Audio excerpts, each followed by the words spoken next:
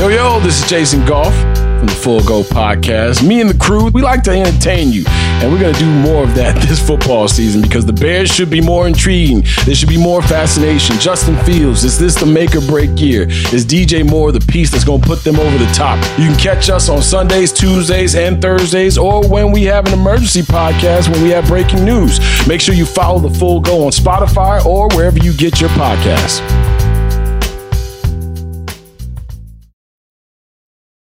Fussing with plastic cards should be a thing of the past. Instead, pay the Apple way. Apple Pay is easy, secure, and built into iPhone. All you have to do is set it up. Just add a card in the Wallet app, and you're good to go. This episode is brought to you by Lululemon. Guys, if you're ready for a new pair of pants, try one of Lululemon's ABC pants. They're made to make you look and feel good. And there's lots of different styles to choose from. My favorite, because I walk around LA every day, I like the joggers. I'm not jogging, I'm just walking fast. But if you're working out, I would try them out. And if you want something a little sleek, maybe business-like, maybe try the ABC Slim Fit trouser. But I am a joggers guy. Once COVID happened, I was just like, I want to wear jogging pants and joggers and all kinds of soft pants as much as I possibly can, especially when I'm working out. Ultra comfortable and versatile. ABC pants are really in a league of their own. Buy a pair right now at Lululemon.com. I need supports to have to clear the room. Stand up and walk now. Hello and welcome to The Watch. My name is Chris Ryan. I am an editor at TheRinger.com, and joining me in the studio, recently kicked out of a Colorado touring production of Beetlejuice, it's Andy Greenwald! How does it end? You and Lauren Boebert really have a lot in common. We are committed to repertory theater throughout this great nation. Right. You really are, though. You'll be like, I'm going to Les Mis on a Saturday, you know? Yeah. Being a Broadway dad is real fun. For those who don't know, I'm referring to the fact that the esteemed representative from Colorado, Lauren Boebert, The was gentle lady from Colorado. asked to leave a Buell, Colorado production. I don't know if that's Denver, I'm sorry. Production of Beetlejuice, which I didn't even know was a theatrical There's a musical show in the first place. And apparently, allegedly, Lauren was hooting and hollering, I think vaping, and then was like, do you know who I am? When they were like, you got to get out of here. So fun is illegal now? Yeah, I know. What are you going to do? And then Beetlejuice is a real, it's a real crucial third act. Yeah, I mean, that's here's the thing about Beetlejuice. If you say it twice, nothing happens. Matter. Yeah. But at the end, what a great time to be alive. It's good to see you. I'm excited. Yeah. There's a lot of things are crackling in the stewed today. Well, I can feel it. No, I mean, I think everything is going great. I have a couple of news items for you, but I always like to just kind of open up the floor for discourse for you. I also want to say, we watch television shows today. Yeah, for the today podcast. on The Watch, we're going to be discussing the, I guess it's AMC Plus. It's AMC Classic, too. Production, The Walking Dead: Daryl Dixon. Mm-hmm. We're also going to be talking about the new Apple show, came out last week, I believe, the new Apple TV Plus show, The Changeling, with Lakeith Stanfield. We watched that too. And maybe some Res Dogs, if we still have time. I would like to kind of maybe bunch the Res Dogs conversation together, but I am here to serve. You want to bring back the bundle? Well, it's funny that you should mention that. Look at us. Because, you know, I learned from a wise old man once that if you really want to know what's going on in the world, read the business section. Bill Simmons isn't that old. And it's like you can see kind of like what people moving money around care about if you read the business section. Isn't that also not all this climate crisis stuff? You know, like you're talking the way people who look at FanDuel a lot talk too, right? Like it's not dissimilar. Yeah, but it was just, you know, I think that you can glean a lot from the way money is moving around the world. So today, we usually don't talk about the public comments of Warner Brothers Discovery's chief financial officer, Gunnar Weidenfels.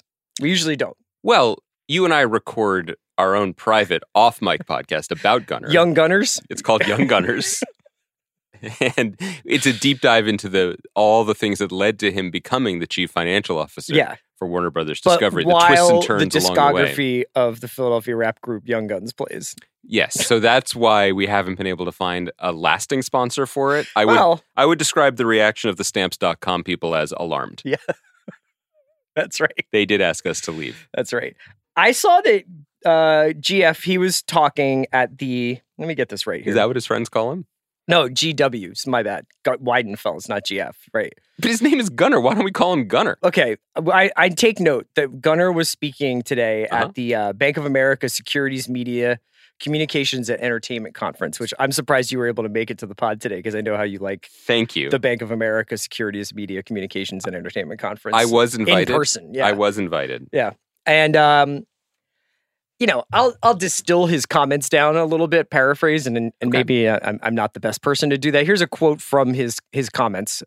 He was talking a lot about the streaming, like basically like the price point for streaming and how these media conglomerates treat their streaming arms and treat the content that go on it.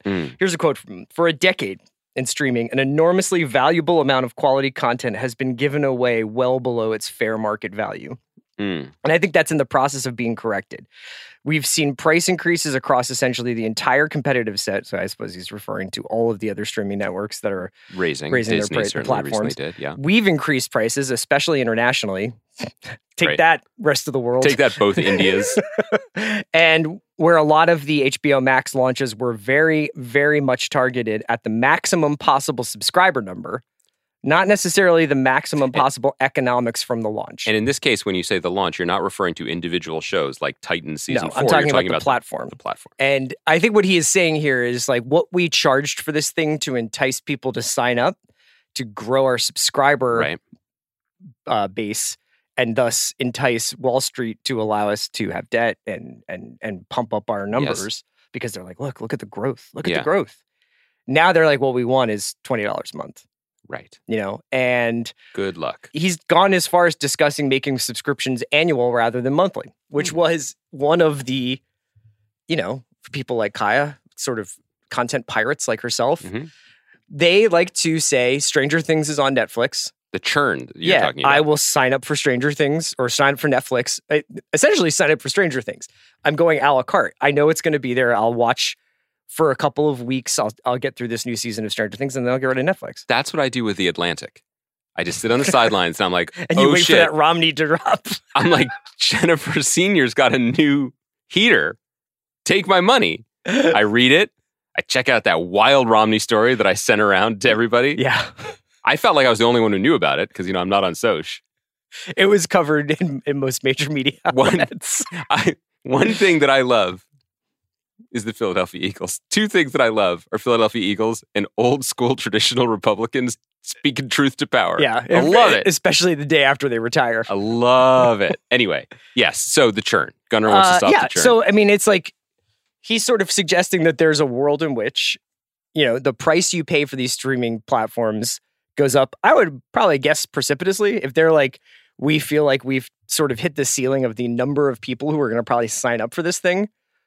But how much can we get out of each person who is signed up for it is another question.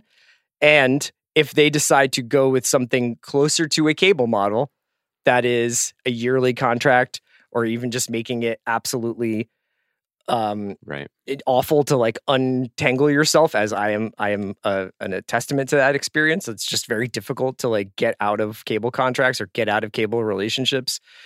They get very upset. They're just like, sir, what can we do to keep your business? You're a loyal customer.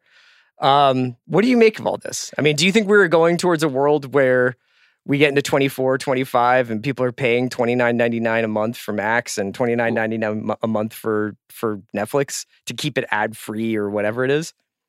You know, again, I am often invited to the Bank of America money. The Bank of America Securities Media Communications Entertainment Conference. Jumbo Funhouse. Yeah. I do go to that a lot and know what people are talking about. So I'm the right person to ask here. But from my layman's perspective, everybody's really fucking dumb. That's my perspective. Because from this violent lurching and chasing after the shiny thing has devalued everything across the board and left people in a moment, this exact moment, where you have conditioned more than one generation to expect to have everything everywhere all the time, all at once, for relatively little money. And at this exact moment, when people do not have very much money, anecdotally, but also things are tough, you are asking them to spend precipitously more. For who? For them. Because they mortgage their entire, not just their content libraries, the future of their business on a shareholder growth play that had no exit ramp, that had no chapter 2, that had no third act of Beetlejuice. There was no plan other than we will launch this and become popular and prove to everyone that we have something of value, and we will lose billions in the process. That was where we got to where we are. And then, as you pointed out, interest rates changed. The state of play economically around the world changes. Ask the music industry. It is very, very, very hard to put the toothpaste back in the tube once people expect to get things for free. Yep. And you could then say, some might say, sir, the music industry has stabilized. People are making money again in the music industry. Well, yes, the rich are getting a lot richer, for sure. But also, in the music industry, people now accept streaming as the dominant way to interact with music. And I love it. And you are super into it. But when we stream music, we are paying one place, whether it's one of the best companies in the world, Spotify, or Apple or whomever else. We are not paying Capitol Records $19.99 a month to stream their catalog, and also Warner Brothers $14.99 or a month. Columbia Records $19.99 for 10 CDs for a penny. You know, God, take me back. Take me back. We are not doing that. Yeah. So weirdly, even though I'm sort of stumbling into this analogy, maybe all this talk that like even Gunner's boss David Zaslav was saying about like we need to get back to bundles, and you're seeing now, you know, AMC content is on. It's on Max at the moment, right? And a lot of Max content, or there is some Max content that is on Netflix now. Yes, and Amazon continues to just like in its own ads for its service say, and also you can get Paramount here and all these other things. Like this is where we're headed, but this is all just so terribly mismanaged. You know, I do think, again, big business guy here, I do think a world in which creative output has monetary value and the companies demand money for the right to engage with this content to help get creators paid in addition to padding their own bottom line. Yeah. But guys, it's September 2023. You know, what are we doing? Well, I think what I'm fascinated by beyond the business question is somewhat of a brand identity question for the platforms themselves, which various platforms went further or not far to brand themselves, or like to mint themselves as the home of this, the home of that, where you can come to find this all in one monthly fee as much as you want. And the extent to which, so a lot of what Gunnar Weinfeld's talked about at this thing was, what can we extract value-wise from the stuff that we're making? Yeah, which is his job. So let's say, could we enter a world where there's Max and you pay for Max a month, or if you are just a Game of Thrones fan, you pay the Game of Thrones subscription. Oh, so there's also Min in addition to Max, where you just get a little bit of it. Well, there's Dragon. Dragon. Yeah. Like there's something where you're like, I want all the Game of Thrones content. I don't really care about And Just Like That. I don't need the Discovery stuff. Instead of creating a straw man, just say me. I'm that person. Yeah. All I want. Yeah. Is as many houses of dragon as possible. Right. So I wonder whether or not there's also a world in which they basically guard against people who would have signed up for Max just for House of Dragon Season 2 by saying, get the Dragon Pass. I mean, look, we live in a world, like, whenever I hear about people taking their kids to Disney now, they're like, they get you every which way they can. Like, there's always another tier that you can pay to get faster, quicker access, to cut more lines, to get earlier entrance, to get later exits, whatever it is, better parking, easier access to select food, time with Goofy. You know what I mean? And like, I don't understand why they wouldn't basically apply that to their most high value like properties. The last time I went to Disney, I paid, I'm almost embarrassed to say how much money I paid to have the FX executive team, John Landgraf, Nick Grad, and Gina Balian, meet me on the Mad Hatter and just talk to me about where they saw the whole thing going. The Mad Hatter going? Well, that was going in circles. And frankly, so is the business. Speaking of the business. It's Chris, I hate to say it, but these companies are at it again. I don't know what the plan is here. I think I'm just very in tune with what we pay for what right now because of coming out of not having ESPN for all of 9 days. And you didn't handle it well. It didn't go great. I spent one podcast talking about it, and I guess I'm starting another. But I'm just, I think to see these things happen while there is also the strike going on and the way that these two things are related. For instance, you and I did this fall TV preview a couple of weeks ago. We have another show from our fall TV preview going to 2024. That's Mr. and Mrs. Smith. I was always skeptical that was coming out this year, but yes. Sure. But now they're like, it's early 24. That has been delayed quite a bit because Phoebe Waller-Bridge was initially going to co-star with Donald Glover, and now it's Maya Erskine, and I think they've probably done, as is the Amazon way, a couple of different reshoots on there. But I think that as we watch 2023 kind of collapse instead of end, it's interesting to talk about like where we could be this time. Most years do that these days. I find that's not so unique.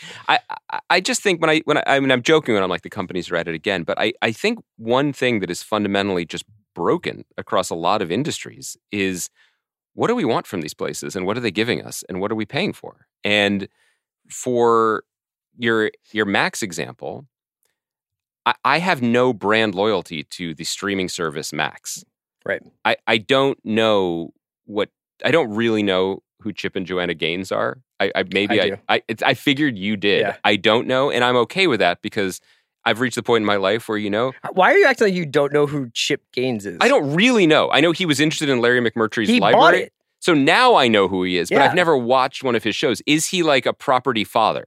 You know what I mean? Like, he's is that a guy what he does? who wears usually like a solid color t-shirt and bootcut jeans. Literally describing the man sitting across from me right now. I'm not wearing bootcut jeans. There's a table. All right. Give me some respect. You look great today. I already complimented you on your shirt. Although I think bootcut jeans do seem to... Are they coming back? I don't know. Kaya? Kaya says yes. Yeah, they are. Thank God you're here. Anyway, he's married, I believe, Joanna. to Joanna. Right. Because a lot of the property couples, like they have splits and stuff like that, but they'll continue to make stuff together. Like there's like a whole real estate person. Well, no. One of the property brothers married Zoe A lot of Deschanel. the property couples. I'm saying like when you're like, and they're like, we flipped this. But the brothers can't split. No, they can't. I mean, they're also like identical, aren't they? No, I can tell them apart. No, I can't.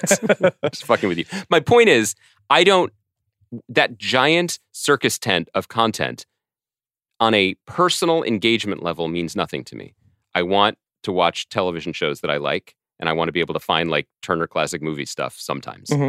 That's the extent of it. Yeah. But I think that this turn towards amorphous like brand building and relationships, and we need to have as much as possible in order to show that we're doing this for whom, is so out of step with any kind of consumer thing. I mean, this won't mean anything to you because I feel like we are on opposite sides of this divide, but there's Mitt Romney? You know what? Chris, the loyal opposition used to mean something. Sure. You don't really fly Delta that much, right? I don't have the opportunity to fly Delta very much. Because they don't fly to Philadelphia. Right. No free ads, but this is going to be the opposite of an ad. But like I have points and an affiliate. Like I fly. That's the airline I fly. And then today they announced all the things that you've been doing. We're changing it so they don't have any value anymore. What do you mean? They just undid their whole. This is the most bougie. This doesn't matter. But my only point of this saying is pretty it interesting to me. What happened? They're basically like, we will, starting in 2024, the miles you fly will no longer count towards any kind of status or frequent flyer, whatever. The only thing that has value is the money you spend with us. Oh, so like using their credit card or buying stuff on airplanes? No, booking hotels and rental cars in addition to flights through Delta because they want to be your destination app, basically. And I'm like, you motherfuckers fly the planes. That's it.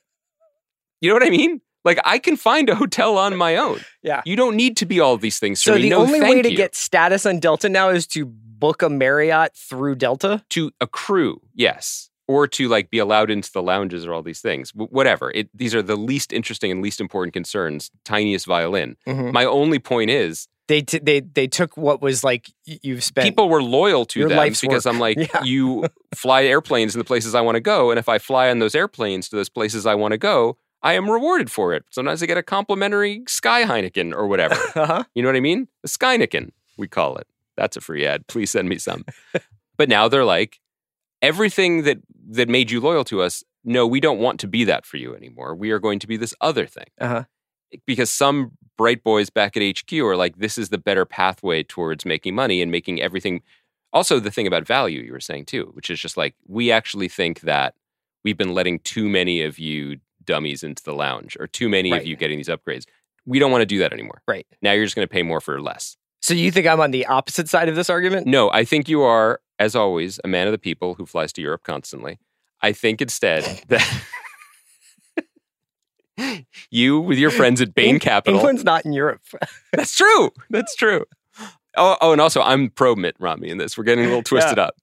No, I meant you are not, you are A, not empathetic to my plight because no one should be. This is not a plight. But B, that's not the airline you fly. That was the only thing. It's not just because of where I tend to fly within the domestic United States. It's kind of like, I know people who listen to this podcast, if we ever have different opinions about the show, some people are like, oh, there was real friction today. They should know that the only time there's ever been real friction today is when it was discovered that we had different hotel loyalty plans that are hotels of choice. And then for like 2 days started texting photos of like Bonvoy gang. That's, guys, turn 40, everything gets great. Anyway, what are these companies doing? That was my, put a button on it, that was my point. Okay. Do you want to talk about the showrunner drama? I think that, honestly, like people who are outside of like the very small, like I read the Ankler and Melanie bubble would probably not even know that this happened. It in some ways was a much ado about nothing, I think. But would you like to just do a quick explainer on like what happened this week to the extent that you were able, given your... Well, I think things are... Your position as a showrunner yourself. Sure. I think sentiments are running high. I think nerves are frayed, primarily due to the drastic devaluation of Sky Miles in fiscal 24. All you fucking guys. On all of us. All you guys just standing outside of an Einstein's bagel crying. Being like, I used to be in the lounge. I used to be a platinum medallion in this country. Right. So it was a confusing week here in Strikeville. Mm-hmm. I'm using a joking tone, but like it's getting really real. It's been really real for a lot of people for a long time, but many, many, many people are out of work. Many people are hurting. Untold numbers of people are leaving the business. It's bleak and it's upsetting. And in a vacuum of information, because there has been no official channel communication. I think there's constant back channeling, but between the Writers Guild Negotiating Committee and the AMPTP since last month. Yeah, mid-August, right? Yes. And I think there's been a lot of confusion about what's going on. I can give you my opinion about that. But anyway, what happened this week is that there was news broke that there was some sort of cabal of some powerful showrunners who were demanding answers from the guild and saber-rattling and upset about the slow pace of negotiations. News broke via Sharon Waxman in The Wrap on Monday, saying that Kenya Barris from Blackish and Grownish and Noah Hawley, my old boss on Legion and Fargo, and a few others, Dan Fogelman, I think, was named. I think the Duffer brothers were potentially part of it. It was unclear whether they were presenting themselves as almost like a coup against the negotiating committee, or their displeasure was just being made public. What I understand from behind the scenes, it's unclear. I guess I'm not in a position to comment because I don't really know the answer. Sure. I know that they canceled their meeting when it became clear that it was being construed by the press as a criticism or oppositional to the negotiating committee. Somehow division within the ranks, yeah. I'll say that I'm on a WhatsApp with many hundreds of showrunners, and people were pretty shocked about this. There's been pretty much solidarity and uniformity and debate, but not taken to this level. And in my experience and understanding, the negotiating committee and the guild is like very, very avail to talk to. There was a big showrunner solidarity picket at Fox this week that I was happy to be a part of, and the negotiating committee was just there. Like, you could talk to them and say these things. Anyway, there's accusations being thrown around about whether these showrunners were being like shadow organized by whether CAA. it was like, hey, we're just asking if you guys need any help. Yeah. Versus we are putting like pressure on you to get a deal done. I believe that's what Evgeny Prigozhin said. That's why he was marching to Moscow. That's why he's just like, I just want to help. I have a militia, would love to help and talk. So whether this was being, shadow backed by the AMPTP or the CAA, I think the main takeaway is division is going to be used. Yeah. And who knows? Who knows? I think that the disturbing thing for me at the moment is just that, you remember a couple weeks ago or months ago now when there was that article with anonymous sources being like, the strategy is to force people to lose their homes and then we'll talk. I do. Because they should feel a little something here. That was also, not to be fair, but just I'll say, that was also subsequently like, I think the studios themselves were like, we don't like, that's not our position kind of. No, that's true. That was nobody took credit for that. Yeah, I think that was, but go ahead. Yeah, I agree. But the reason I bring that up is not to say, now at this point, hard to say that is not what's happening. It is starting to happen. But my point isn't that was the strategy. My borderline depression this week comes from the fact that if that was their strategy, it is cruel and it is heartless, but it is a strategy. And my read on the situation now is that the AMPTP members have no strategy, have no ability to communicate with each other or agree on shared goals on moving this forward. And that's terrifying in the short term because it means this drags on and on and on. Because the last communication that I am aware of was the WGA countered the proposal that was leaked in mid-August. And then a week or so ago, the CEOs were meeting to discuss their response. And there's been nothing more from that. And what that suggests to me is they can't get their story straight. And they can't even agree. I think they all agree this has to end. And they cannot agree on a way out, which is worrisome in the short term, but it's really, really existentially terrifying in the long term because these are the people that we're in business with. Not just as a writer, but in the sense that we're all part of this great big happy family of America's soft power export Hollywood. Like there's really no plan. That's worrisome to me. And I think that in this vacuum, a lot of it's getting edgy. Mm-hmm. It's getting rough. Fussing with plastic cards should be a thing of the past. Instead, pay the Apple way. Apple Pay is easy, secure, and built into iPhone. All you have to do is set it up. Just add a card in the Wallet app, and you're good to go. This episode is brought to you by NetSuite by Oracle. As your business grows, you might start seeing some lag. There's too much work for your team, too many different processes, and it takes forever to close the books. If this sounds like you should know these three numbers: 37,000, 25, and 1. 37,000 is the number of businesses that have upgraded to NetSuite by Oracle. It's a cloud financial system that can help streamline accounting, financial management, inventory, HR, and more. 25, that's how many years NetSuite has been helping businesses do more with less. And 1, because your one-of-a-kind business deserves a customized solution for your KPIs. It's like when you come here for this podcast or when you check out your favorite website to gather all the info you need to make better decisions for your fantasy leagues. Well, NetSuite does that for your business and then some. It's one efficient system, one source of truth with everything you need to grow. Right now, download NetSuite's popular KPI checklist designed to give you consistently excellent performance absolutely free at netsuite.com/ringer. That is netsuite.com/ringer. Well, we still have shows. Mm-hmm. We can talk about them. I first of all, I just want to say, shout out to you. Great podcaster. Feels great to like. I really just wanted to know what you thought about that. I didn't want to be. I'm not trying to like no sell like your showrunner recap. But I think that's fascinating. But like I don't have. Oh no, I think you're a great podcaster because I was turning the page. Okay. I was like, I think you're great. I'm sorry what I said about your pants before. That wasn't fair. I haven't even looked at your pants because the shirt's so good. What I wanted to say was just old school entertainment podcasting felt great. We watched some shows. Yeah. We both did our homework, and now we're going to talk about them. I enjoy that. Did you want to talk about the lessons in chemistry trailer at the top of the podcast? Oh. The section of the pod or later in the pod? The vibes are good right now. Do you think this is going to spoil them? Let's save it for the end. Okay. Okay. All right. I enjoyed talking about the Bike Riders trailer at the end of the last pod anyway. Okay. I think it's a fun place to put that conversation. Andy, 2 new shows, and then Reservation Dogs, obviously, which is concluding its run. I think it has 2 more episodes after the one that just aired this week. For a guy who doesn't want to talk about Reservation Dogs, you keep talking about it. I'm just mentioning, I do want to talk about Reservation Dogs. No, you want to talk about it next week or the week after. No, I watched it. I'm ready to talk about it. Okay. I just think that sometimes having more than one Reservation Dogs to discuss is useful.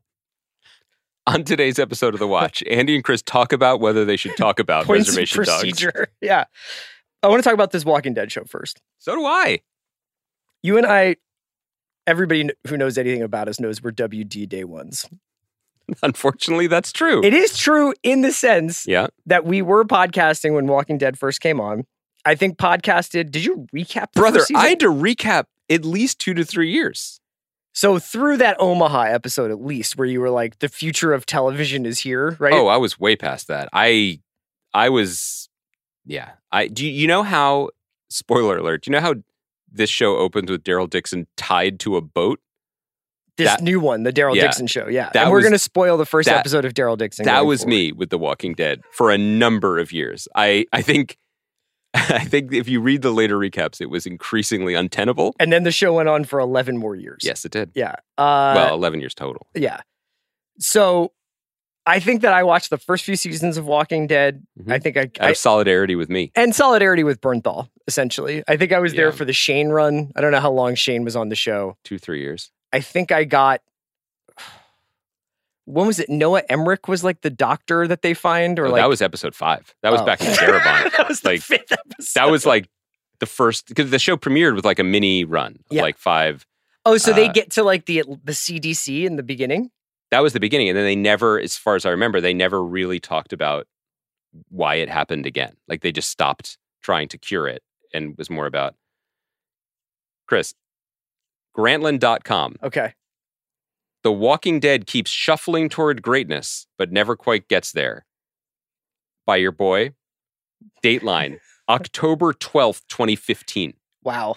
That's not that long ago. In its 6th season, there are things The Walking Dead can do that no other series can dream of. But that was like, was that an essay or was that a recap? An essay? Was that a fucking sonnet. Slouching towards Bethlehem. That's actually a good Walking Dead episode title name. What The Walking Dead is. I don't know why I'm beating around the bush. I'm not wasting time. I'm going to tell you some things about Walking Dead Daryl Dixon. So obviously Walking Dead goes on for 11 seasons. This is the 4th to last thing I ever did for Grantland. My God. What was the last thing? Aya Cash was on the podcast. The podcast? Sorry, I had a podcast. It was just my name. I don't know if you remember that, but Aya was on it. October 28th. What was the last episode of the Hollywood Prospectus that we did? Well, I believe, shots, but I believe you had left the property at that point? No. In 2015? I think it all happened then, but like, wait, when was the last episode of the Hollywood Prospectus? I mean, I could find out. I went to Croatia. I came back. Next thing you knew, Chris Connolly's sitting there. What happened? I know. I know. I mean, what was the last episode? All right, I'm stalling because I don't know. I panned the show Wicked City in a whole column. Capes and crossovers. Seth Meyers came on the pod because at that point there was just the pod. It wasn't a pod. I wrote about Bourdain. Wrote about the Nick. Andre Holland. By the way, I was on a heater at the end of 2015. Okay, here's the last one. So much TV back then. I know. So can't anyone cut me some slack? It was 8 years ago. Here we go. Are you enjoying this, Kaya? She's cutting all this. She stopped recording 10 minutes ago.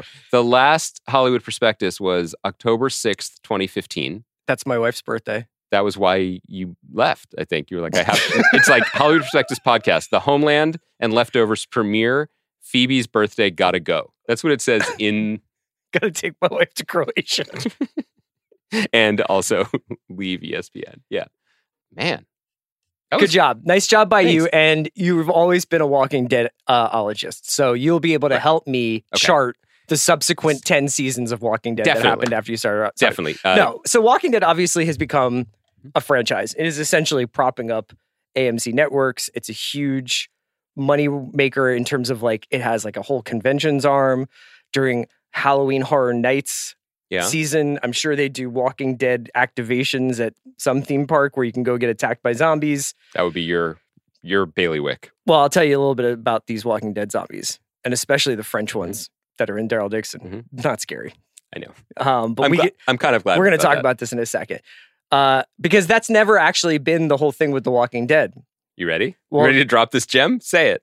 Say what's really scary. The real evil is man itself. What? That is, hold on. Kaya, put in the head exploding music. That is radical. So I would say I probably kept up with Walking Dead lightly through recaps. Like I would be like, oh, did Negan die? And did he come back? Nope. And yes. Yeah, Maggie, what's up with Maggie? Still what's up with Rick? We've got Fear of the Walking Dead. There's Walking Dead. Is it called Dead City? That's the Negan Maggie spinoff where they're in New York and it's supposed to be like Escape from New York, right? Just nodding at this point. And then there was like young, like basically like teenage Walking Dead. There's Muppet Babies Walking Dead. And there's some animated stuff, I think. But there's also an anthology series.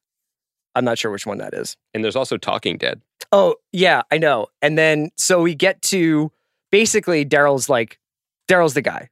Daryl is, it's like Rick, Daryl, Michonne, like whoever the big characters are that need their spinoffs. Like, and also when Andrew Lincoln left the show, yes, after season 8 or 9, I don't remember. It was immediately announced that he would be like in Walking Dead movies. 3 movies. Yes. Still waiting on those. Yeah. But Norman Reedus, who plays Daryl, assumed the first position on the call sheet and was the star of the franchise until they ended the Mothership show after season 11. And when Daryl Dixon was first announced, it was supposed to be a Daryl and Carol show, but Melissa McBride decided she did not want to move to Europe to shoot this show, which is where this show is set. By the way, World Beyond was the limited series, anthology series. We've done great work covering The Walking Dead on this podcast. We've done today. great work. And also looking within. And also Googling my name and The Walking Dead live on air. Look, this is all prelude. Which I is said to Kaya that I needed an extra half hour to get the rundown really tight today. Is that what you told Kaya? Yeah. I was like, I needed an extra 30 to like just write down a bunch of stuff. And that's where we wound up Googling you. This is the show I've always wanted to make. So thanks, everybody. This is too much throat clearing to say that Walking Dead was never really for me. Yeah. I thought it had some high highs and then just a lot of mediocre, not necessarily lows. Didn't have much interest in any of it as it continued. That's fine. I thought this Daryl Dixon show was pretty good. Yep. I thought it was pretty good. Honestly, pretty dope. Not mad at it. And I want to start by saying, I don't know if the show will live up to what I'm going to say, and I don't know if that matters. But there are certain times in our like franchised universe where the decision between making like a brave choice and a safe choice doesn't feel like D-Day. It's not like either we do this. Ironically, because this show starts with him washing up in South of France. Yeah. Great call. They're just simpler ones, honestly. And the decision to take a character that has been running around the swamps of Georgia for 11 years and just put him in France? Yeah. And shoot the show in France and cast all the other parts with interesting French actors and performers and give us a different place and a different tone and a vibe is enormous. Yes. It's enormous. Now, I realize in a world like it's not, this show is not Andor, but it is more Andor than it is Ahsoka. No offense to Ahsoka. Truly, in this case, I don't mean it. Yeah. In the sense that, okay, we're just going to try it over here. We're just going to try it. And it's still going to have the zombies and it's still going to, this is not prestige-y, like brainy television. It's still The Walking Dead. So let's do But I was super into this decision and it made me engaged in the show. A traveling samurai wandering the French countryside with a vague mission of getting home, getting waylaid by the better angels of his nature to take care of a messianic young child. Good idea for a show. So it's like, it worked when it was Kung Fu. It's working now. It's worked when it was The Last of Us. It worked when it was Shane. It's good. It's a good, durable idea. And one of the things I really liked, the Vulture recapper for, and I can't remember the name, it really pointed this out, is that this show like operates with a lot of silence, and it's not exactly Kurosawa, but it isn't it's pretty good when it comes to like just being like, I want to watch this guy walk around the French countryside. I don't need a lot of banter. I don't need to fill in a lot of like franchise world building blanks here. Daryl is not a very verbose character. He's not very demonstrative. He's pretty cool. He winds up getting a cool outfit, even though he's been in the Atlantic Ocean for a while, and then he winds up wearing like a cool like quasi fisherman motorcycle outfit. Well, it's also this thing where it's just like the one thing that unites the people who have survived 10 years into the zombie apocalypse is fingerless gloves. Yes. Even the nuns got them.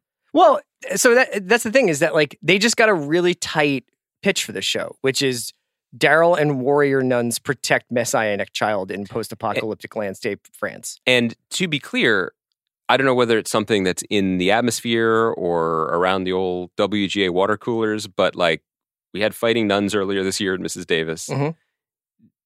This is Last of Us. It just is. At your point that they're, Lone Wolf and Cub, and there are many examples in media of this trope of like protecting the magical kid. Even Obi-Wan did that, much to my horror recently. But that's fine. It doesn't bother. All of those things feel familiar. And if you were really agitated about it, you could say like, oh, well, Last of Us does this differently or does it better. But The Walking Dead has never done this. Yeah. And honestly, the French part makes it a whole lot better. Because they went and they did it. It feels, I don't know, this also might just be like that I'm CGI'd out or volumed out. But it was pretty that they were in a place. So you are notorious. Yeah, I am. For holding foreign actors' feet to the fire with their mastery of English. Yeah. We've got a couple of French actors in this piece. What did you think of that when they switched to English?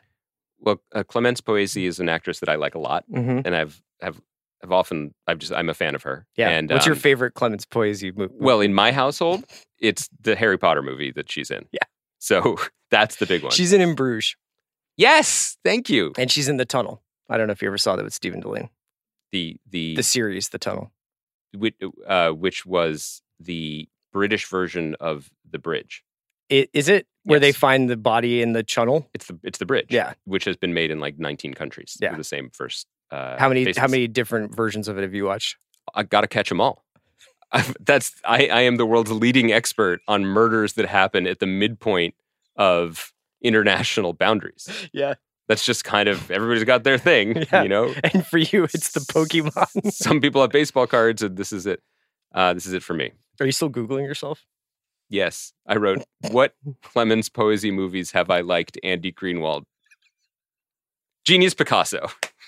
Not just riffing. Anyway, you're asking me what I thought of people's English? Like, I kind of like the fact that he just showed up in France, speaks no French, but meets 6 people 10 years after the apocalypse who speak English. Yeah, I just did that. That was you. Yeah. This is a great setup for a show. You mentioned Ahsoka. This is a interesting contrast to a show like Ahsoka, where essentially I find that not knowing the legacy of the characters and the backstory of the characters as illustrated literally in the animated series that they have been originated in makes it difficult to understand the significance of any given moment in Ahsoka for me. And I kind of felt like this was the complete opposite in Daryl, where it's just like, I get it. It's a guy. Yeah, like Judith pops up in a dream or whatever. And like there are mentions of like, who? The Rick's daughter, Judith. Yep, I was just testing you. You passed. You had me worried for a second there. But until the very end of this episode, there essentially is no outside world beyond the one that Daryl is like surveying right in front of him. Let me tell you my favorite thing about the show, other than just broadly France. I have no idea how he got there, and I don't care. I don't care. We understand that he is from America, and this is a time when, due to the really cruel devaluation of Sky Miles, flight between continents is no longer possible, at least at the price point or in the part of the cabin that people like Daryl and myself are accustomed to. So we get it. We just fully get it. Yeah. It's fine. I love that they don't tell us any more than that. You think Daryl's a lay flat guy? Yeah, he lays flat on the hull of a boat. You don't see him. Yeah, of course he is. He's had to survive this long somehow. But I think there's a lesson in that. I think there's a lesson in not worrying too much about the past because it's fine. We understand. but also there is, or at least there appears to be, and I'll confess, I don't know if Judith and her other friends really cracked the code on this the last 5 years of Walking Dead Prime. But what struck me about the show was at least a passing interest in what comes next. Yeah. Can we cure this? What are the origins of this? Is there research? Is there something? Because again, as far as I remember, and they may have changed, this may have developed differently in the last few years, after Noah Emmerich, spoilers, statute of limitations is up, that blew himself up in the CDC, they stopped talking about it. And that was, at the time, that felt pretty radical, which is, this is not a show about a cure. This is a show about dealing with it. Right.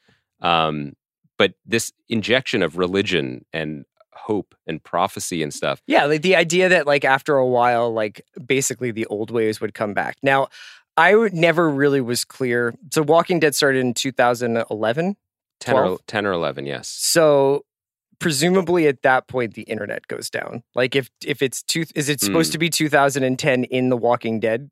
Well, does it end? It premiered on Halloween 2010. Mm-hmm. And what I think is confusing about the internet date is that at that time in the show's chronology, Charter was in a very big dispute with some of the major legacy studios. So it was already down. Yeah. But the reason why I bring it up is because the first people that Daryl comes across, other than seeing Clem's Poesy in the distance there, is... And he's like, what TV show did I like her in? Which version of The Bridge are you on, girl? Yeah. Is he comes across a classic pairing, old blind guy and spiky younger woman. Mm-hmm. You always see that happening, especially in Los Angeles. Yes. And thank you, Raya. They pull it like a fast one on Daryl, where at first it seems like they're friends, but it turns out that they're foes. But the way that the young woman introduces herself to Daryl when she finds out he's American is she goes, "What's crackin', noob?" And I was like, would either of those phrases have made it to France without the internet? Oh, well, they had the internet. But not when she was, like, she's got to be like 18, 20. So if The Walking Dead has been going on for like 11 years of pandemic, right? Then the internet would have ended in 2010. Was noob a thing in 2010? Do you think she like archived some stuff before it all went down? Right. So she has like, here's what I think. She probably has a hard drive full of Vines. Like the best Vines. Right. You know, and so she has learned English only through like the Damn Daniel, Vine. Was Damn Daniel 2010? Was that later? Was, wow. Let me Google Andy Greenwald, Damn Daniel going viral. I'm just saying the Vine era. Yeah, that was I got it. It was just a note. In French, it would be vin, I think, so maybe that would help you understand it. So, I thought that the show was really cool. The very end of this episode, and we're still doing spoilers here, you basically get a side door like expansion of the Walking Dead universe where we find out that Daryl was on this boat. Mm-hmm. This boat was had a doctor on it that was conducting experiments, I think, on walkers, right? Mm-hmm. And walkers seem to have changed. Some of them have burny skin now or blood. Yeah, and that there seems to be this militaristic faction running this experiment and also seems to have quite a bit of power in France. And this woman, Janae, who... Marine Le Pen. Right. She is basically like, we got to go get this American guy. All this tracks with my understanding of France, by the way. Yeah, but it becomes like a little bit of a different vibe at the end, right? It does, but also then this season on... Terrible name, by the way, Daryl Dixon, but that is his name. I mean, you're also like, you're never in the dark about what you're watching. I respect that. Yeah. On this season, look, trailers are trailers, but it looked super dope. They're going to go to Paris. I'm interested in that. Yeah. I'm so much more interested in that than I am in the swamps that side of Savannah at this point. Like, that's great. Yes. I also think, and this might be us running out of content talking. No, it's not. This might be... We're only getting started, really, when you think about it. I do. And I think about it a lot. In a way, this relates to the next show we're going to talk about. But I feel weirdly better about this show than I do about some more ambitious, more pitched up, prestige-y type shows. I think that at this point, everyone involved in the Walking Dead franchise know what they're doing.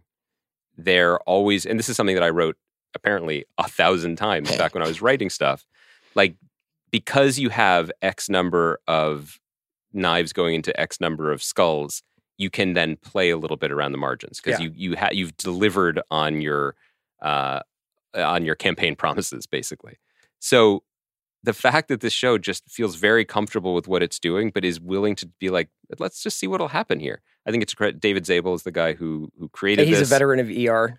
And just, TV shows that know how to do stuff over a long period of time. Right. That makes me feel good about it. I have 2 notes I'd like to just share with you about the Walking Dead universe and even the one in France. Okay. One is that if I lived through a zombie epidemic that decimated civilization. Which during our Last of Us conversation, we established you would. You would not fucking catch me following a 10-year-old. Like, Right. I'm not, there is no 10-year-old that is going to rise out of this and be like, oh God, this guy is just JFK. Just like obviously has it all together. He's the one who's going to lead us. So, because there was a moment in this episode where the militaristic brutes are at the door and the nuns are like, young lad, lock yourself in here. We will grab halberds and defend you with our lives. Yes. In that moment, I think you would have looked around and been like, who am I caping up for right now? Yeah. Why am I flexing for status and likes? Right. The world Why can't is I just over. hang out with French Holt McCallany? These guys have cars. Also, everything seems to be fine there. Like the nuns are just doing their they got business. apples. Apples look delicious. Yeah, they're functioning medieval society there. So I would not follow a 10-year-old Okay. As my leader. I Or remain risk yourself for the 10-year-old. No. Would you do that in this reality? I mean, under certain circumstances. Certain 10-year-olds. Yeah. And then the other thing I just would like babysitter list. to say is just that if I were to experience the fate of Papa Jean, is that who's a Frere Jean? The Monsignor the priest who they are keeping as a zombie in a cage And they're just in reading him case he poetry. gets his soul back. If I am like a zombie, you do not have to keep me alive hoping one day I will pot again. So there's a lot of ways to interpret this. So what you're saying is what I'm hearing, Kai, I just want this for the record, that if we ever feel like you're just repeating yourself, lunging after easy targets, just for no reason should we just continue Bayonet to let to the head. It's fine. Last bit is just that if I were in charge of some province during this time period, I think I would have built Epcot Center by now. Like the zombies are just straight up not scary. And I know that's the whole point, that humans are scarier than the zombies at this point. But these guys are literally like holding zombies at bay with like a stiff arm on a football field. And when they stab their brothers who are zombies, then they hold them tenderly for a minute, which I'm like, it seems gross. Again, that's an only child talking. I don't really know. Maybe I'd make an exception for blood of my blood and all that. But, so what I'm saying is that if I found that Bill and Sean were keeping you somewhere here on the Spotify just campus. To do Wayne Jenkins imitations. And then I had to do your DNR orders and bayonet you to the head, I would probably not embrace you on the way down. But for what it's worth, I know this kind of like goes against the whole spirit of The Walking Dead. But from what I understand, we are now a decade into this. Anyone who's survived is probably pretty good at surviving. Mm-hmm. It would make sense that they're not that scary. In a way, it's just like us with COVID, right? Look at us. The real heroes, just in-person recording, maskless, because the monster's not as scary anymore. Right. Do you want to move on to the Changeling? Are you going to watch more of this show? Yes. I think that this would be a very fun plane show. Like I might save a couple and watch it on the plane. And I could also see if it just gets too many characters or too complex or gets away from like, I want to see this guy walking around France, hacking people up. That's my attraction. I want to see more of France. I kind of want to watch more of it really as a companion piece to Last of Us because I'm curious about what differentiates them. That's a good point. I'm not saying one's better than the other. I'm not trying to take shots at either show. I think they're doing very different things for different core constituencies, but it's interesting to me. I think it's only 6 episodes. So if that's the case... season 1 is only 6 episodes. Well, but it's still only 6 episodes. And if that's the case, then they have my attention. Do you know what would be cool? If Norman Reedus was like, I'll do this forever, but every season of Daryl Dixon is in another place I want to ride my motorcycle. It would be rad. So it's just like the best of Bourdain, but this guy's life, and he just... And each time he went to a different country, he just used the cast from The Bridge Well, of that country. you joke, but do you know who Norman Reedus is married to in real life? Who? Diane Kruger. Do you know what star Diane Kruger? Are they really married? Do you know what yeah, they have a child together. Do you know what she was the star of? Inglourious Bastards? The Bridge. Yeah. So it all comes back to The Bridge. This episode is brought to you by State Farm. You might say all kinds of stuff when things go wrong, but these are the words you really need to remember. Like a good neighbor, State Farm is there. They've got options to fit your unique insurance needs, meaning you can talk to your agent to choose the coverage you need. Have coverage options to protect the things you value most. File a claim right on the State Farm mobile app and even reach a real person when you need to talk to someone. Like a good neighbor, State Farm is there. This episode is brought to you by the Disney Bundle. Disney Plus and Hulu are better together in the Disney Bundle with new exciting movies and series, all for one low price. On Disney Plus, join the ranks of Captain Marvel, Captain Monica Rambeau, and Ms. Marvel as they team up to save the universe in Marvel Studios' The Marvels. And embark on an adventure into the futuristic world of Iwaju. On Hulu, follow the fantastical evolution of Bella Baxter, played by Emma Stone, in the award-winning film Poor Things. And school is back in session for the beloved teachers of Abbott Elementary. The Disney Bundle with Disney Plus and Hulu. They're better together. All of these and more streaming this month. Get the Disney Bundle with Disney Plus and Hulu. Terms apply. See DisneyBundle.com for details. Let's do The Changeling, because we're running a little long. I think we're running a little long. I'm on strike. This is literally all I have to do today. Andy, The Changeling is on Apple TV Plus. A few episodes have gone up. I think the first 3 have gone up, and the 4th one comes out on Friday. It's based on a novel by Victor LaValle that I had not had the privilege of reading. And is developed, created, written by Kelly Marcel, who's done some work in the 50 Shades franchise. She did the work. I think she did that movie. And as well as the Venom Let There Be Carnage film, which I actually... Chris, you're selling Kelly short. She, to my knowledge, has written all 3 Venom films, including the upcoming 3rd film. It is to the other Venom films what the part of Beetlejuice Lauren Boebert didn't see is to the rest of Beetlejuice. Rule of 3s. Okay. So the first couple of episodes are available. This is honestly, like, we had a lot of fun at the expense of describing what Daryl Dixon is about. Mm-hmm. It would actually be quite challenging to explain what The Changeling is about. And after watching one episode, while I have some ideas, one of the challenges of the first episode is that it is about quite a bit.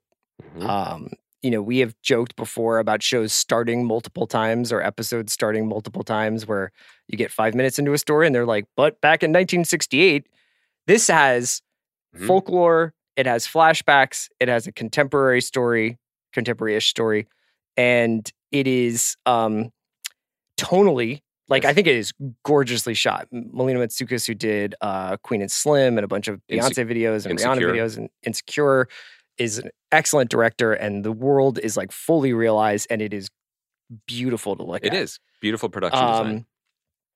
But I think that it might be, I think I saw actually, this was a line in the RogerEbert.com review of it that said that the material that the show was drawing from was too figurative to make a good TV show.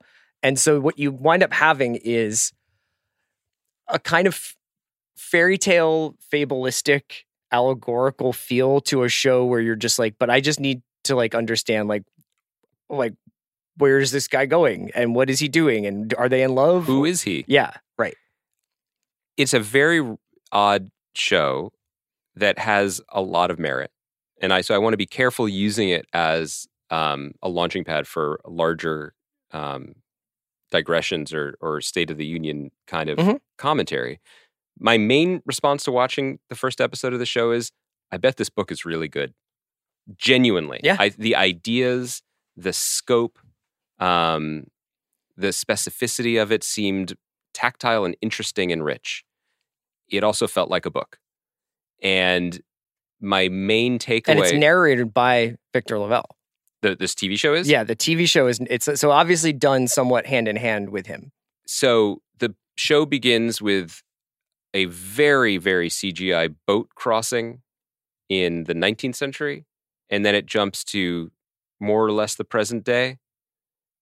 and then it jumps almost immediately before you catch your breath to the 60s. to the late 60s or then it goes to the 70s, then it goes to the 80s, then there's some time back in the present, and then it's the 90s. And reader, my comment is relax. This was a stressful viewing experience because it was so eager to share with us the scope and the imaginative, just the imagination of Victor LaValle and his book and his characters, that I felt pummeled by it. Mm-hmm. Not for a moment did I feel any kinship, connection to, or interest in what was happening on our screen, which is challenging, which is hard to believe even, because the show stars Lakeith Stanfield, who I think is one of the best actors we have, who is never not interesting. He plays a character named Apollo Kagwa, who I assume is some sort of book dealer. He's a rare book dealer. We don't ever really see him antiquarian work. We see him in a library and we see him say he loves books, but then we're also seeing him as a baby, and then we're seeing his parents, and then we're in fucking Brazil. Yeah. So I don't know. He, in this first episode, falls in love with a librarian who's played by an actor, so I don't know, named Clark Bacco, who I thought was really good too. Then she goes to Brazil, then there's a witch, then his parents, and then there's a scary part, and then there's a dream. I'm trying to be measured because I think everyone here is doing high level work. But to me, this isn't a TV show in a time when I wish we had TV shows. Yeah. There's a moment that we're in still, and Apple's often really, I think, to blame for this, where it's like, no, we're going to dazzle you with ambition and prestige. Don't worry about any traditional kind of like week to week, episode to episode connection to character or narrative. And you end up in this weirdly expensive, sloppy place to me that is not a book, it is not a TV show, and it's not a movie. It's just sort of this sprawl that's asking you to come be a part of this sprawl with us and see us take chances or don't.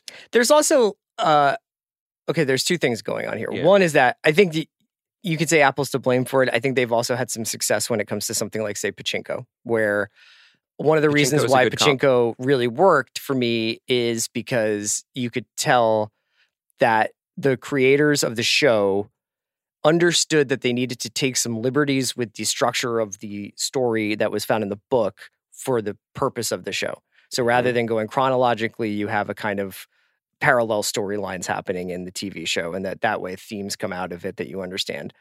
But Pachinko, for the most part, is fairly realistic in its depiction of, like, I don't mean vivid, I just mean like there's a kind of realistic logic to what's happening in Pachinko. To have multiple storylines going that also have an almost dream logic, but also have an element where dreams are real, it works for features. It works for David Lynch. It works for, like Sam Raimi. You can have a kind of strangeness to a film, I think. I think it's much harder to pull off in TV shows. Yes, I agree. I mean, Twin Peaks, I guess, would be an example of a show where that did work. But at the core of Twin Peaks is basically a detective show. It's basically a procedural where a guy is trying to figure out who killed a woman. This is kind of like you're watching a scene in this first episode, for instance, where a lot of the sort of turn of the episode hinges around this woman comes back from Brazil and she has a red bracelet that's been given to her by like a mystical medicine woman in a remote location in Brazil, and it's a fable. It's like she's granted 3 wishes. It's a fairy tale. As long as she doesn't cut this ribbon off. Well, it's that if the wishes will come true when it gets cut off. Sorry, but be careful what you wish for. Is right. We're reminded of many times. And like that whole like section of the episode where like they're like he's come and he's picked her up at the airport. They've reunited. They're kind of putting their relationship back together, and the Apollo character cuts the ribbon in this kind of like dreamy fashion. But like if you actually take a step within the logic of the show, it makes sense somewhat. But if you take any step back, you're like, what is happening? Like what does this mean? Why is this guy going along with this story all immediately? And I guess it's like, well, you could say he's had himself this dreamy life where his father was a blue monster who disappears into bathtub steam and captures him. But like, that's just like a lot to kind of wrap your head around. I do want to ask you, did you feel for as much as that maybe pushed you out of a recognized reality, did you feel a kinship with Apollo because he wears a different hat for every moment of his life? Like he had a special wedding hat. Yeah. I was thinking... I didn't wear a hat during my wedding. I was thinking that he didn't have a hat during the sex scene, but then I was like, but maybe it's a Jimmy hat. But then they have a baby, so it wasn't. So he is hat-free. He's hat-free, then, which I thought was interesting. Look, I don't know. It feels weird to argue. It feels like a conservative position to be arguing when I say that, like, successful TV shows do have a kind of nuts and bolts grounding. It doesn't mean it's grounded in our world, but it is grounded in a kind of emotional recognition or truth that allows you to then extrapolate further. Twin Peaks is my favorite thing of all time, but even I wouldn't argue that it worked when it became just a kind of more by-the-book, week-to-week, 22 episodes procedural. What really worked was just David Lynch at the beginning and at the very end, and including the third season. There's something, the Changeling isn't to blame for this. You're right. And Apple isn't to blame for this. And for decades of creators being stymied in TV, being told like, yeah, go for it, man. Like that is a good thing from a creative perspective. But I am so done with pilots that start 3 or 4 times. Yeah. Pick your story and tell us your story. And if there's something that doesn't work in this medium, maybe you're using the wrong medium to tell the story. It just, that seems really harsh or reductive, but that's kind of how I feel about it. I think it's also probably, when we first started doing this podcast, a lot of shows would change over the course of their first season, if not their first couple of seasons, where you would get structural shifts, you would get tonal shifts, characters would kind of change their vibe. This happened a lot in sitcoms, but it would also happen on shows where obviously the series had picked up popularity. So to sustain it, they would need to keep characters in a certain tension point that was kind of betraying the resolution of the seasons. I'm thinking specifically of Homeland just because you mentioned it, but like Carrie in Homeland is like a 1 or maybe 2 season character. Yes, but they kind of kept her in this place of absolute frenzy for 6, 7 seasons. Or the show just became, is she on or off meds? Yeah, right. And that's the toggle. So they changed Homeland to make it last for a long time.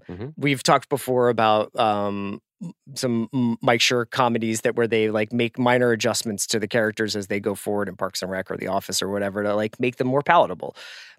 Big, prestigious, literary adapted dramas on Apple TV Plus don't really seem to have that ability. Like they don't really seem to be able to turn the boat while it's in the canal. It's like we're going one way or we're going the other way, but like once it's off and left to pier, like what can they do to the Changeling to change it, right? Well, part of that is because it is greenlit as a thing. Yes. There's no, I could be wrong. We've certainly been wrong before, but my sense is this isn't a 2-season show. Like they're telling the story of the book.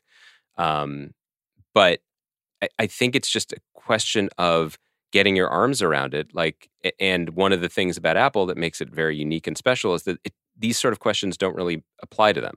Like if you can say yes to everything, you don't look with the same rigor about why you're doing the things that you're choosing to do. Again, empowering Lakeith Stanfield, empowering Melina Mansoukas, like these are good decisions. I'm not going to second guess these decisions. And if this show didn't work for me, their next show, whether it's together or separate, might. So I don't think broadly the conversation could stop there. Yeah. But if it didn't stop there, I would say that like they can just shrug and say, seems like these guys have a take on this. Let's go. Instead of saying we're only going to make 2 things this year.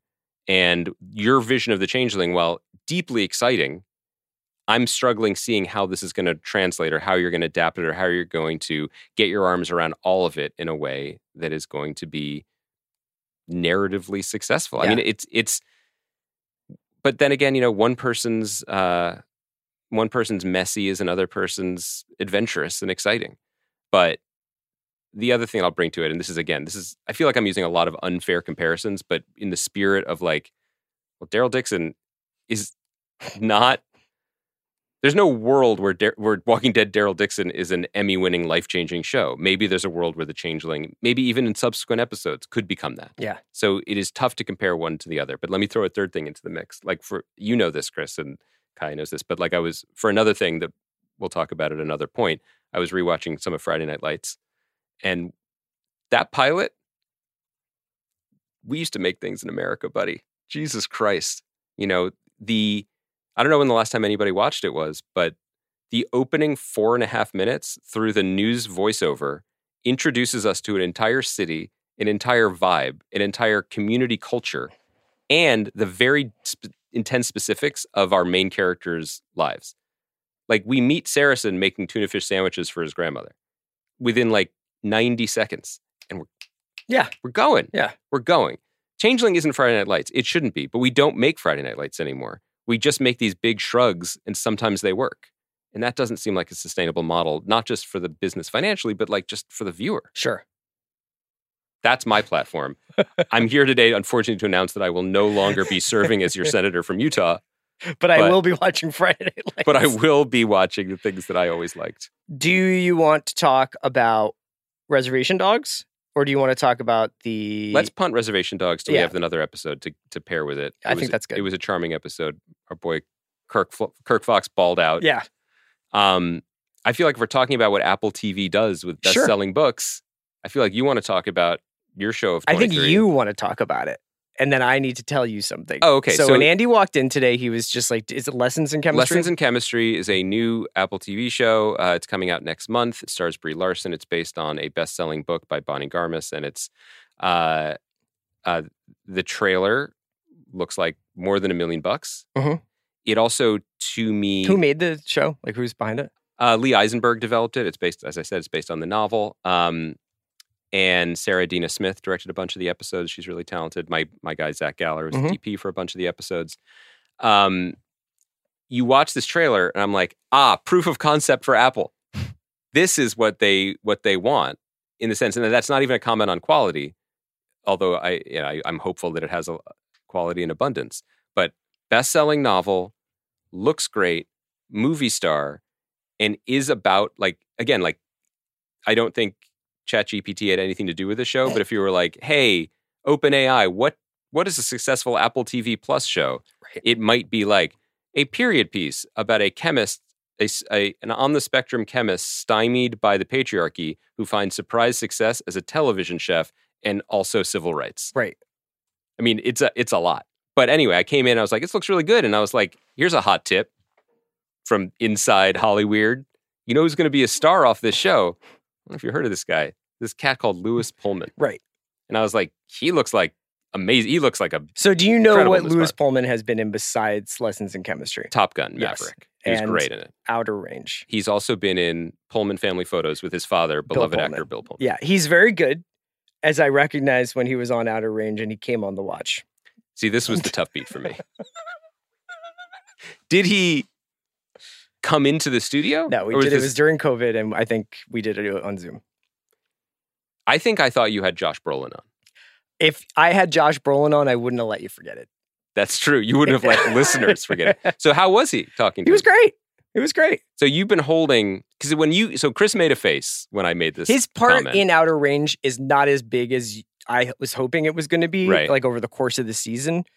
But he was very good in Outer Range, and you recognize, like, I think the same thing that you're seeing in the trailer and that you have like a vibe from, and that he was really good in Top Gun, is like he'll be like the next Glenn Powell. He has like a thing. Wow. Could he be the next Glenn? Sorry. Glenn Powell might be like a fucking best actor nominee if like no other movies come out. I think Glenn Powell is awesome. Yeah. I just thought that unintentionally that was an indictment of where we are in the movies, but he could be the next guy up to maybe be the next guy. Yeah, I think that he could be like a leading actor soon. Yeah. Do you think he has Bonvoy points? Unless he quits acting in protest for what Delta has done to their loyal customers. For what? Look. I think he could be the next Daryl Dixon. I just want to say, like, when I came in real hot with this Lessons in Chemistry trailer and you made a face about Lewis Pullman, never did I guess that he had been on, because he wasn't on the Andy Greenwald podcast. No, You're saying he was on the Watch podcast, the one we do together. I didn't know about that. But what I thought your face was I was like, oh, here we go. This is another... I guess Lewis Pullman is the next in the long line of Ron Eldard, Aaron Eckhart all-stars of like blonde guys that Chris just like buys I guess that I do have a type in. Who I'm just like, keep an eye out. I don't know why you keep saying Ron Eldard though. I never was like a Ron Eldard guy. Because I mix him up with Aaron Eckhart. You are like the Phillies amateur scouting department between 1999 and 2019, where they were like, this guy started playing baseball 6 weeks ago, but he's rangy. Yeah. He's 6 foot. Carries big lumber. Yeah. This kid is 6'15" and could probably mash some taters if he ever learns to hit a changeup, to stand up. Like, they would just draft people who just looked like they should be baseball players. And that's what you do with movie I'm stars. interested in the show, and I support Lewis Pullman in all his endeavors. How do you feel like the Ron Eldard community is going to react to this slander by you? I think they thought... No, I just think that you make that joke once every 14 months. Yeah, I do. And I every time am like, I never put any money on Ron Eldard. You didn't put any slander on his name. No, but I never was like, this guy is this dude is going to be the dude. I would say, looking at his resume, no, all respect to Ron Eldard, there hasn't been a lot in the last few years that would have caused you to say that. Yeah. I'm sorry. He's a working actor. I respect that. We've slandered Ron Eldard. I guess that's the signal that we should go. I'm really worried now, considering what happened when we talked about Suits, that later Ron tonight, Eldard is going to go on Instagram Live and just be like, fuck. Because he's just living his life. He didn't need a fucking drive-by. By you.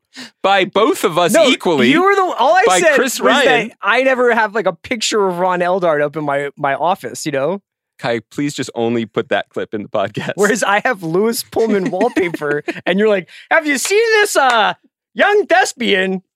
And I don't know what connections he has, but he's getting good roles, and he looks like a name and face to watch. I think that people trust my ignorance is so profound at this point that when I notice it, it's significant. I look forward to the time 9 months from now when you're like, have you guys seen the show The Lioness? Yeah, oh boy. Thrill ride. That'll be me. That'll be me. Did you see that in his lonely bachelor pad near Capitol Hill, Mitt Romney was just power watching Better Call Saul? Yeah, but he was reading briefings while watching it. That's and tough. I don't think, as you and I know, you really have to pay attention to Better Call Saul. But he also watches Ted Lasso, so maybe he was reading the briefings during that. That's a less demanding watch. I think that might improve Ted Lasso's last season. Do you think that if Mitt Romney be like the Indian, if Mitt Romney watched Lioness, would he stay in Congress because he'd be so psyched to be a part of the winning team? To be like, actually, this government is sick. Yeah, he'd be rocking a turnover chain. That's what I think. Yeah. That's what I think. Thanks to Kaya for producing us today. I wonder what she thought of this episode. Kaya, can we have a long after action today? Because I feel like... And thanks to you for coming by. Monday, I don't know. I think we're just going to talk about... Winning Time, right? Yeah, but also The Gold is a show you're interested in, yes, right? Please watch The Gold. You're it's into on Paramount it. You've already Plus. watched it. I've only heard about it. Special Ops The Gold. No, it's just about Jack Lowden stealing gold in 80s London. That sounds great. Yeah. What's it on? Paramount? Paramount Plus. Okay. I'll watch it. Okay, so The Gold and Winning Time for Monday, maybe some Reservation Dogs next week. We'll be back. Hope everybody has a great weekend. I really hope so. Especially you, Ron Eldard.